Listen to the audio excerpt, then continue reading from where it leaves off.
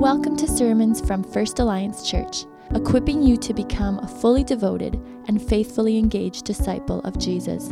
Here's today's message.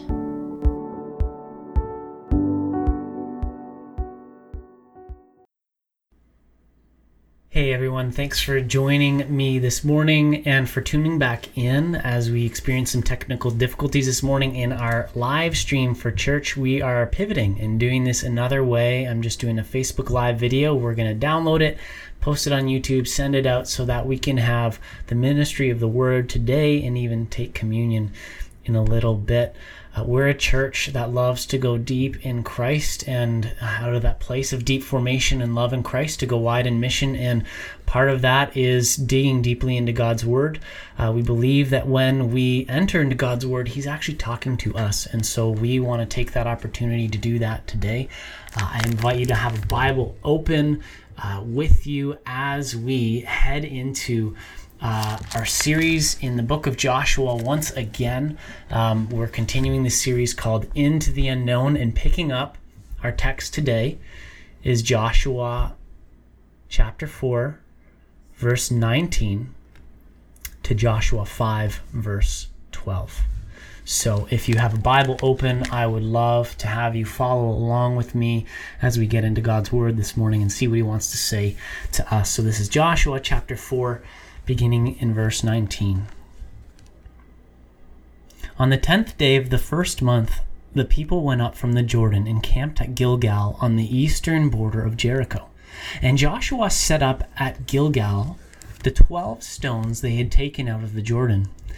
He said to the Israelites, "In the future, when your descendants ask their fathers, 'What do these stones mean?' tell them, 'Israel crossed the Jordan on dry ground. For the Lord your God dried up the Jordan before you until you had crossed over. The Lord your God did to the Jordan just what He had done to the Red Sea when He dried it up before us until we had crossed over. He did this so that all the peoples of the earth might know that the hand of the Lord is powerful, and so that you might always fear the Lord your God.' Now when all the Amorite kings west of the Jordan and all the Canaanite kings along the coast heard how the Lord had dried up the Jordan before the Israelites until we had crossed over, their hearts melted, and they no longer had the courage to face the Israelites. At that time the Lord said to Joshua, 'Make flint knives and circumcise the Israelites again.' So Joshua made flint knives and circumcised the Israelites at Gibeah Haraloth. Now this is why he did so. All those who came out of Egypt, all the men of military age, died in the desert on the way after leaving Egypt. All the people that came out and had been circumcised, but all the people born in the desert during the journey from Egypt had not. The Israelites had moved about in the desert 40 years until all the men who were of military age when they left Egypt had died, since they had not obeyed the Lord. For the Lord had sworn to them that they would not see the land that He had solemnly promised their fathers to give us, a land flowing with milk and honey. So He raised up their sons in their place, and these were the ones Joshua circumcised. They were still uncircumcised because they had not been circumcised on the way. And after the whole nation had been circumcised, they remained where they were in camp until they were healed. Then the Lord said to Joshua, 'Today I have rolled away the reproach of Egypt from you.' So the place has been called Gilgal to this day. On the evening of the 14th day of the month, while camped at Gilgal on the plains of Jericho, the Israelites celebrated Passover. The day after the Passover, that very day they ate some of the produce of the land, unleavened bread and roasted grain. The manna stopped the day after they ate this food from the land. There was no longer any manna for the Israelites, but that year they ate of the produce of Canaan." Would you pray with me as we dive into God's Word, what we've just read? Holy Spirit, would you come? And would you do your work of illuminating our hearts and our minds, that what we hear from you would lead us to love you more and glorify you more in our lives. Help us in our weakness. Help us in the midst of weakness in terms of this pandemic. and the challenges we're facing. Speak a word to us this day, we pray. In Jesus' name, amen. So just to briefly catch us up on what's been happening so far, last week we saw how as God is leading his people into the unknown, into the new land that he's promised them, they're going into a land that is occupied by big, strong, well-fortified and armed people. And Israel is this nomadic people. I mean, they've been wandering the wilderness for 40 years. They've been living off of nothing but water and wafer crackers for that amount of time. And you can imagine that the people of Canaan, looking at a threat like Israel, is probably not too worried. They like their chances, and the Jordan River is there. It's this safety net. It's a wall blocking Israel from entering the promised land, and it's at flood stage, which means there's no way for Israel to cross it. But as we saw last week, God has just done the impossible. He stopped the river, and Israel crossed over on dry land, and this just absolutely changes everything. All of a sudden, Israel has the upper hand. They have the element of surprise. The hearts of the Canaanites are now melting in fear, and their courage is drained. And when you see that moment, isn't it just the perfect opportunity for Israel to move in and charge their enemies? It's interesting to note in our passage today that Yahweh, the Lord, doesn't do that. In fact, he basically has his people pause and hold a really long worship service. They come through the Jordan, and God tells them to build a statue to commemorate their crossing. And then he tells them to circumcise the new generation that hadn't been circumcised in the wilderness. And then they observe the Passover. I mean, this doesn't make any sense from an earthly, military, strategic perspective to pause while you have the element of surprise, while your enemies are on their heels. And then get this, circumcision is kind of a major thing. You're even going to wound every single one of your soldiers just as they're supposed to go into battle. It doesn't make sense. It doesn't make sense unless God has a bigger agenda than mere military conquest. What if God cares more about the formation of his people to worship him and to represent him in the world? And if that is indeed a concern of God, then the manner in which Israel enters the land would be just as important as the conquest itself. He doesn't just want a victory in battle. He wants a victory in the hearts of his people, which is arguably harder to pull off and more central to his purposes.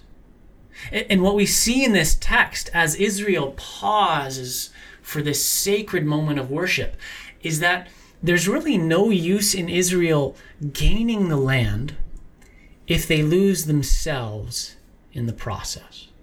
There's no use in them gaining the land if they lose themselves in the process. If they go in and conquer and settle down only to become like the people they've just conquered, that's not a victory.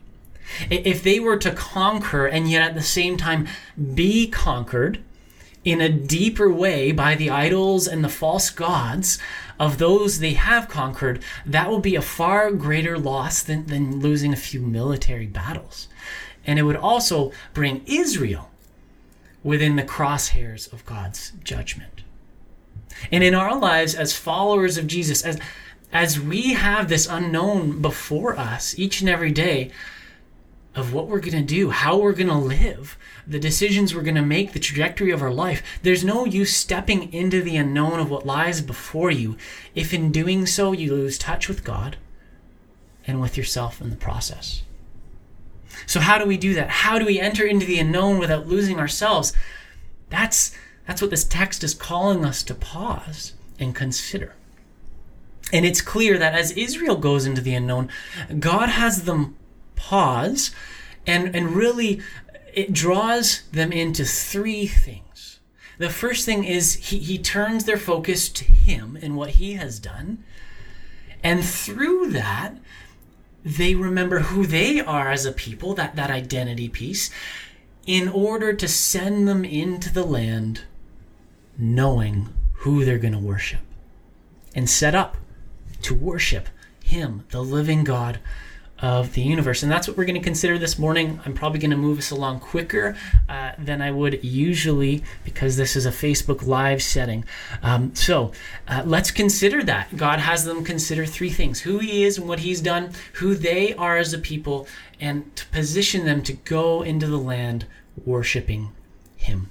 And you might think, well, this sermon is titled, who are you? And so you might think that the best place to start in answering that question is ourselves.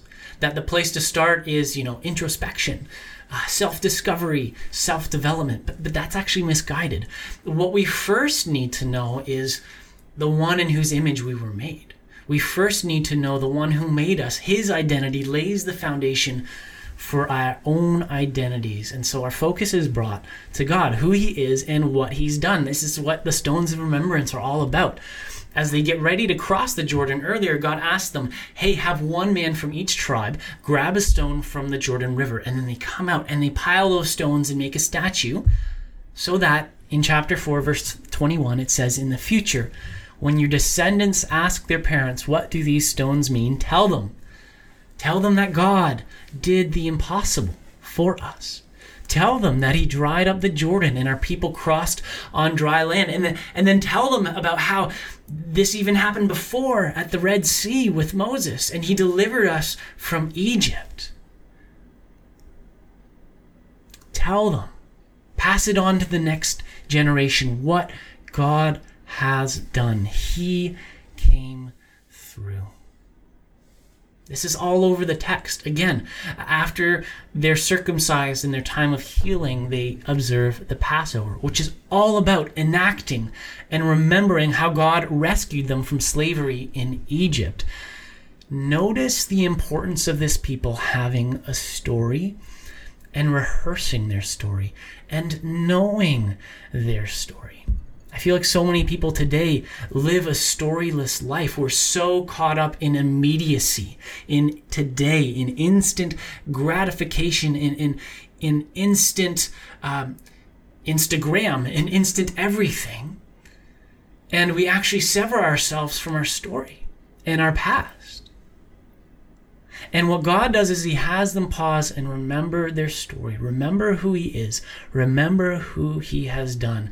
And folks, let me just say, our story goes way back beyond our own lifetime. I mean, this is hard for us modern, Western, individualistic people. My story, began in 1989 when I was born.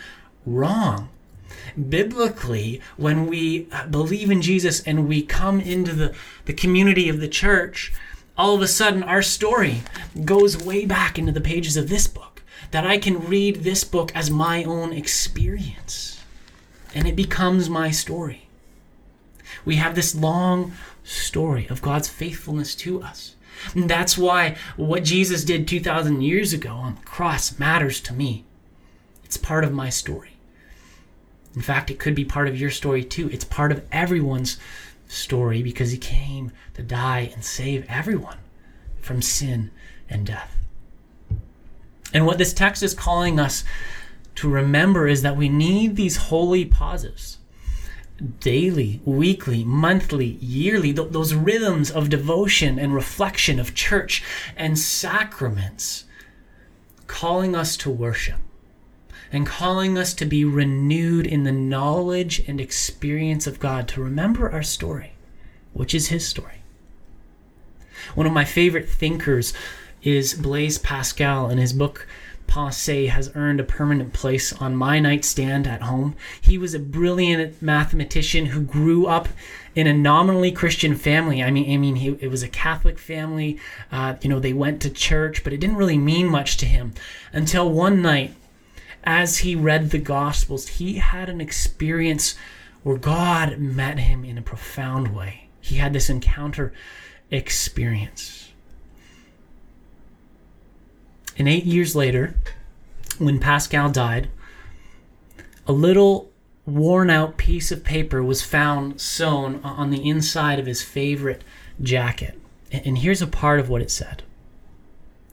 It said, the year of grace, 1654, Monday, 23rd of November, from about 10:30 at night until midnight, fire. And he wrote it in all capital letters. Fire. God of Abraham, God of Isaac, God of Jacob, not of the philosophers and of the learned.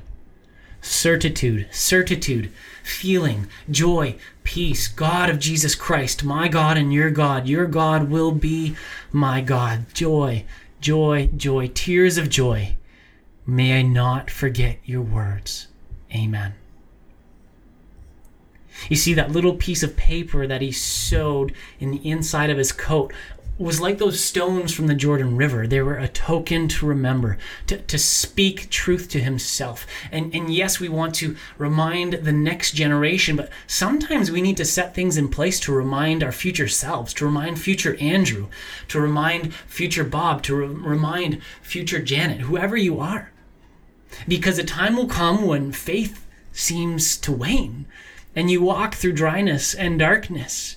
And we need to remember the times when God encountered us with the palpable sense of his reality and showed us his love, showed us his grace. We need to do that too. We need to take a note from Blaise Pascal and remember in our own lives when we have met God and experienced his goodness to us. Those 12 stones that Israel set up, they were not an idol, they were a signpost to remind them. This is our God. This is what he's like. This is what he's done. He's powerful when we're powerless. He's faithful even when we doubt. He has acted to rescue us from slavery to Egypt, from slavery to wandering in the wilderness forever. And he's rescued us from slavery to sin and death through the cross of Christ. He pulls off these miraculous rescues. And the key to moving into the unknown without losing yourself is to know who God is and what he's done for you and what he continues to do for you. Now, this also brings our attention in this text to God's own ongoing actions. And look at verse 11 and 12 of chapter 5. So now we're skipping really to the end of the text. There's an interesting detail here. It says that on the day after the Passover, the manna, that food that God had provided for them in the wilderness, the manna stopped. And it says they ate of the fruit or the produce of the land. And that's repeated 3 times in these 2 verses. They ate the fruit of the land. And this was also part of God's promise long ago. And as miraculous as the manna was, it was meant to get them to the land where they might enjoy its produce. And when you think about it, this is signaling to us not just the miraculous provisions of God, but also the mundane provisions of God. And they're no less important than his miraculous deeds towards us. As many of you know, my wife and I, we just had our 4th child. And I'm using this opportunity to get some maintenance done. And so this week in our minivan, I changed the cabin air filter in our minivan. Wow, what an extraordinary thing. The cabin air filter. You probably didn't even know that existed. Neither did I until someone told me, hey, this has a cabin air filter. Now, I put in that work. I did something to sustain and help the life of our family, because let me tell you, now with three kids and now with 4 kids, there is some serious contamination that happens in that van. But as we drive our van in the coming weeks, I guarantee you, none of my kids are going to suddenly exclaim, wow, the air, it's so clean in here. Thanks, Daddy, for changing the cabin air filter. Absolutely not. They don't even know it exists, and yet it's really important. Now, I wonder how many cabin air filter type things there are in the universe. How many things are there that God created that are governed and sustained by him, that without them we would be totally done for, and without which there wouldn't be, an earth to speak of or people to do the speaking for that matter? Right? How many of us wake up in the morning thankful for gravity? How many of you wake up in the morning thankful for the mitochondria in your cells or the orbit of the moon around the earth? I mean, there is this miracle of daily and mundane provision that is also part of what God is doing and that we need to give thanks for. I mean, Thanksgiving is coming up next weekend, but we are called to be a people of constant thanksgiving who pause to give thanks to our Creator, who created us, who redeemed us, who sustains us, and who will complete us. Now, we need to remember God, his provision in the miraculous and in the mundane, but we also need to remember who we are, and that's part of this pause.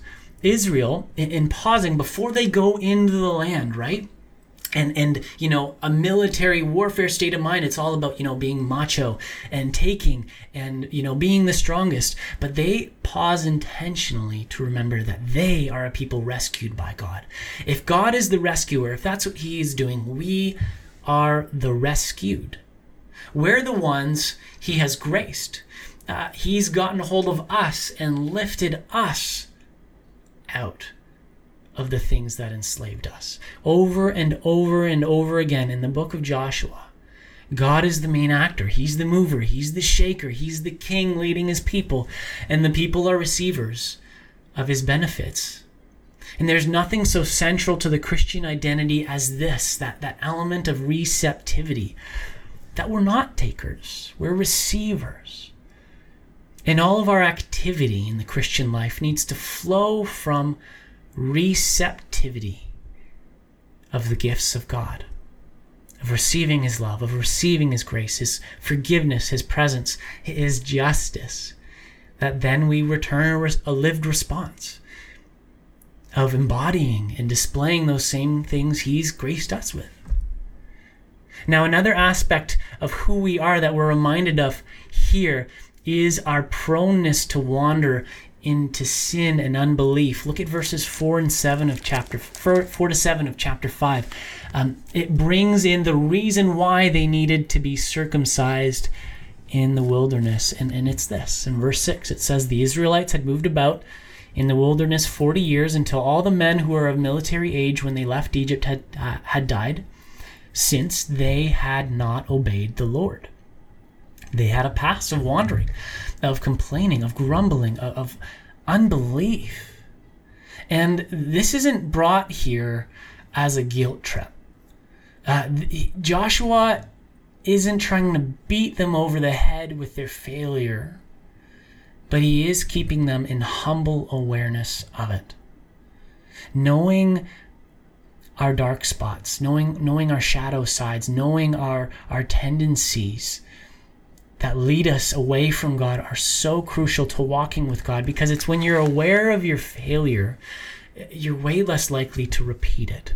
And those very places where we failed can actually become the workshop of God's transforming power in our lives. They're the very places where he wants to display his power and his glory. And so often we want to deny that anything's wrong, deny that we have flaws. But here's God just saying, hey, you have this flaw. Come back to me. Lean on me. Depend on me. Believe in me. See, Israel has been rescued by God, but they're still prone to wander. Just like we've been rescued by the cross of Christ, we still sin. And yet God's grace is such that even in their sin and unbelief, they are still God's people. They are still set apart. That's the whole point of circumcision. And that's another part of our identity we need to see here, is that we are a people set apart by God in the covenant. This is the meaning of circumcision. I mean, why would you injure yourselves before going into battle? Why would you make yourself vulnerable to attack when your army, has this 10-day period of healing? Because you belong to God. And he told you to renew the sign of his covenant with you. And let me just say, the language of covenant is lost on us today. It's kind of an old dusty word that we don't often take off the shelf. And the closest example that really we have today is the covenant of marriage. But even then, our modern view of marriage is so off that it's not even helpful. But basically what marriage is supposed to be, this covenant, which is really a signpost pointing to God's covenant with his people. It's this binding, permanent, relational commitment and partnership. That's what a covenant is.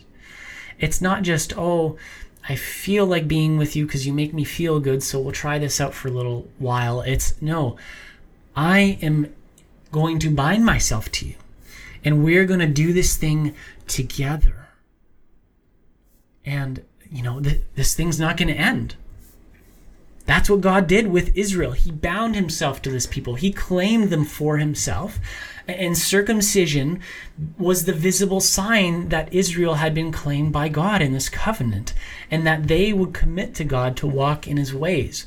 And so before going into battle, they needed to know they belong to God, and to go into the land bearing the visible sign of their covenant identity.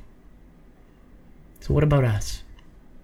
As you journey into the unknown, as you wake up tomorrow morning, let me suggest to you that the question of knowing whose you are is just as important as knowing who you are.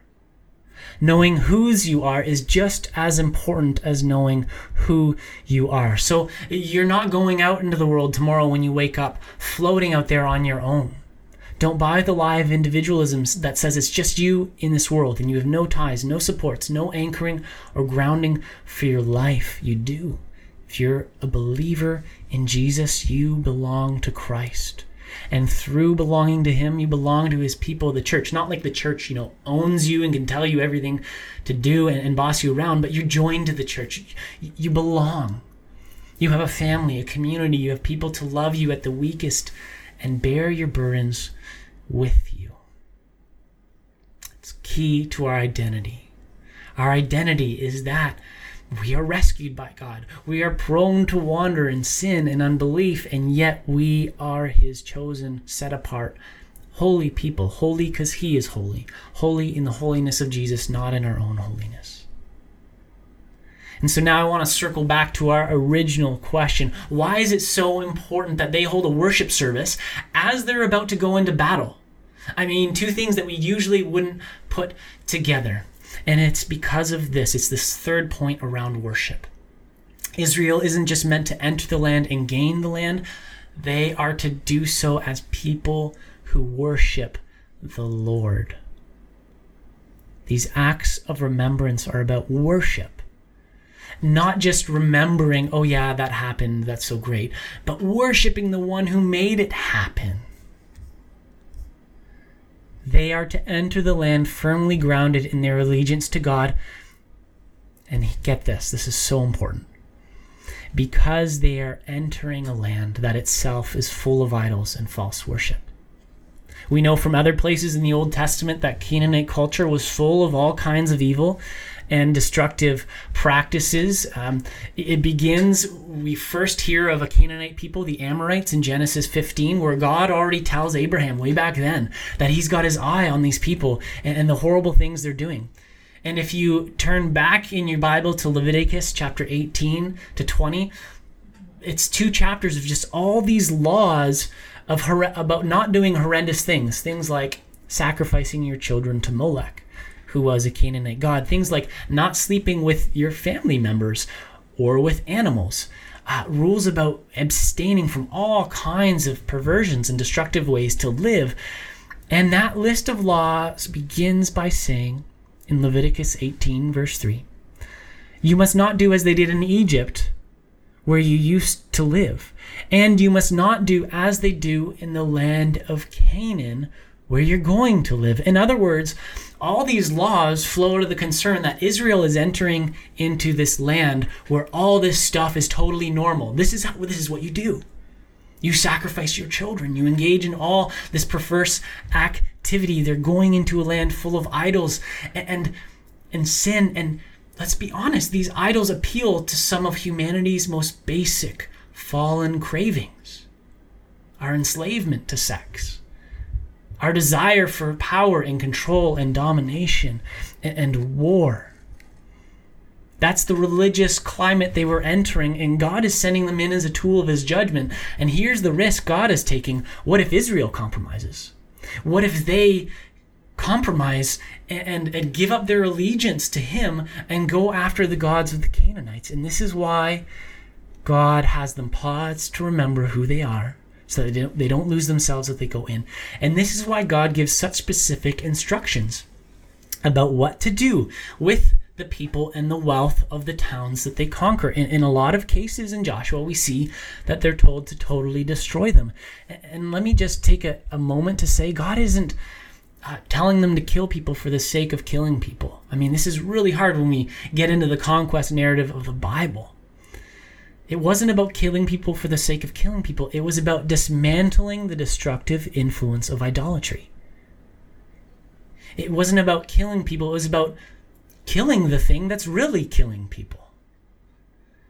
False worship of idols and the chaotic and violent way of life that flows from it. I mean, the battles in Joshua are really the earthly side of a greater spiritual battle happening for the heart of humanity. Now, I know some of us moderns, you won't be satisfied with that rationale for the conquest, but it's there. And it was a chapter in God's plan to redeem the world. It was a limited conquest. God using the mechanisms of that time and that place for a specific purpose then.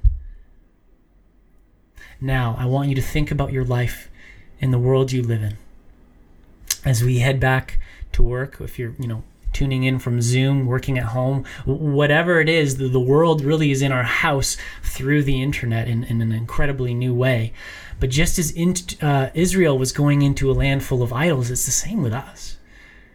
I mean, don't think that our world has been sanitized of the spiritual, or that people no longer worship idols. There are so many idols at play in our culture. Our culture worships sex, comfort, power, money, consumerism, control, independence. And we're called to be different. We're called to worship God alone. And when we enter into these sacred pauses of remembrance and worship, God uses them to reorient us. We don't often think of worship in that way. We tend to think of worship as expressive, right? We're expressing our praise to God because he's worthy. But there are byproducts to our worship, and one of them is that worship reorients us. That when you worship in the presence of the Holy One, it changes you. When you're in the presence of beauty itself, himself, or truth himself, or love himself, you are changed. Worship is formative. It reorients us. It clears the fog, and it brings us back to the center. It reorders our lives around Jesus and his gospel so that we move back out into the world renewed to live for him, rather than to settle into compromise and complacency. Friends, this is why. This is why you need sacred pauses. Daily, weekly, monthly, yearly, because each and every day we're walking into Canaan. Or it's coming to us through our screens and we get pulled, right? We're being formed by so many other things. And chances are, and I know this is going to be so ironic, the fact that I'm saying this over Facebook. Chances are you're taking in way more YouTube and Instagram and Facebook than you're taking in God's word in your life. So how is God going to compete with all the things forming you? We need to pay attention to what's forming us. We can control that. We can control what we want to form us and what story we're going to live by. How we enter into the awareness of who God is, who we are, and what he's called us to be. And now, even though it doesn't make earthly sense, God calls Israel to pause, to worship, to remember, because he doesn't want them to lose touch with what it means to be God's covenant people. Now, sadly, and this is a major spoiler alert, Israel does compromise. They follow God for a time. For Joshua's lifetime, they're faithful, they're steadfast. But after Joshua dies, then the new generation doesn't worship God. And then we get into the next book of the Bible, the book of Judges, which the mantra of Judges is everyone did what was right in their own eyes. And they fail. So what are we supposed to do with that? What are we supposed to do in our lives when we fail? Because let's face it, we fail. I sin every day. My heart goes after things that aren't God. My love is disordered. Sometimes I love the wrong things. Sometimes I love the right things, but in the wrong way. What am I supposed to do? We need to look to Christ. We need to look to Jesus Christ to reorder us. Because the only one who can truly change us and empower us to persevere in our worship is Him and His Spirit working in us. It's Him because He Himself didn't compromise. He is Israel as Israel should have been. He didn't give in to the pressure of idolatry. From all eternity, He loved and worshipped and served the Father, and in life He obeyed the Father even to the point of death. Friends, it's all about Christ. As we go into the unknown and as we don't want to lose ourselves, the key isn't focusing on our identity. The key is focusing on the identity of the King and who He is, what He's done for us, and how He continues to sanctify us and shape us in His image. And it's as we trust in Him, as we lean into Him, as we give thanks for His goodness and behold Him and worship Him, that He continues to shape us as a people who will give allegiance to the true and living God and serve Him faithfully and live for His glory. Thanks for listening to today's message. For more on us as a church and ways to connect, please visit us online at firstalliancechurch.org.